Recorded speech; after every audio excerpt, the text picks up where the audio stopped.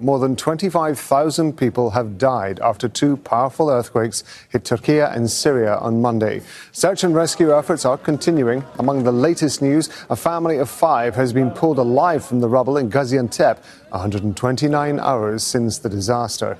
And on Friday night, a woman was found alive in Diyarbakir. She survived 120 hours under a collapsed building. Russell Sutter has more from the epicenter, Kahramanmaraş.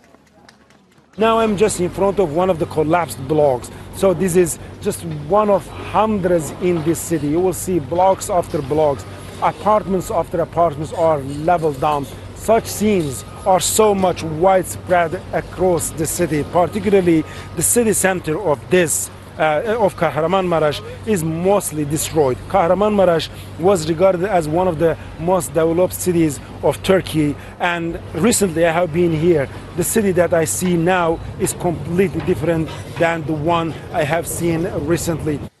International aid is arriving in the destroyed areas of northern Syria. Planes carrying supplies from the United Arab Emirates, Oman, Tunisia and Libya have arrived.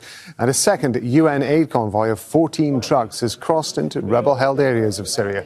The UN warns more than 5.3 million people have been made homeless by the earthquakes.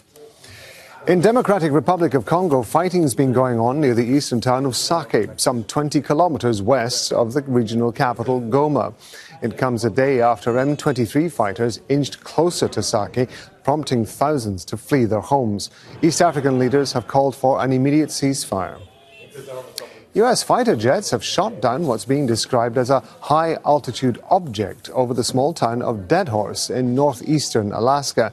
The Pentagon says it posed a threat to flight safety. It comes 6 days after it shot down a Chinese balloon over the United States.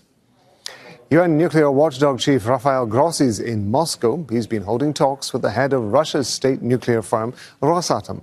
They discussed the situation at Ukraine's Zaporizhzhia nuclear power plant. Repeated shelling of the plant, which is now controlled by Russia, has raised concerns about a nuclear accident.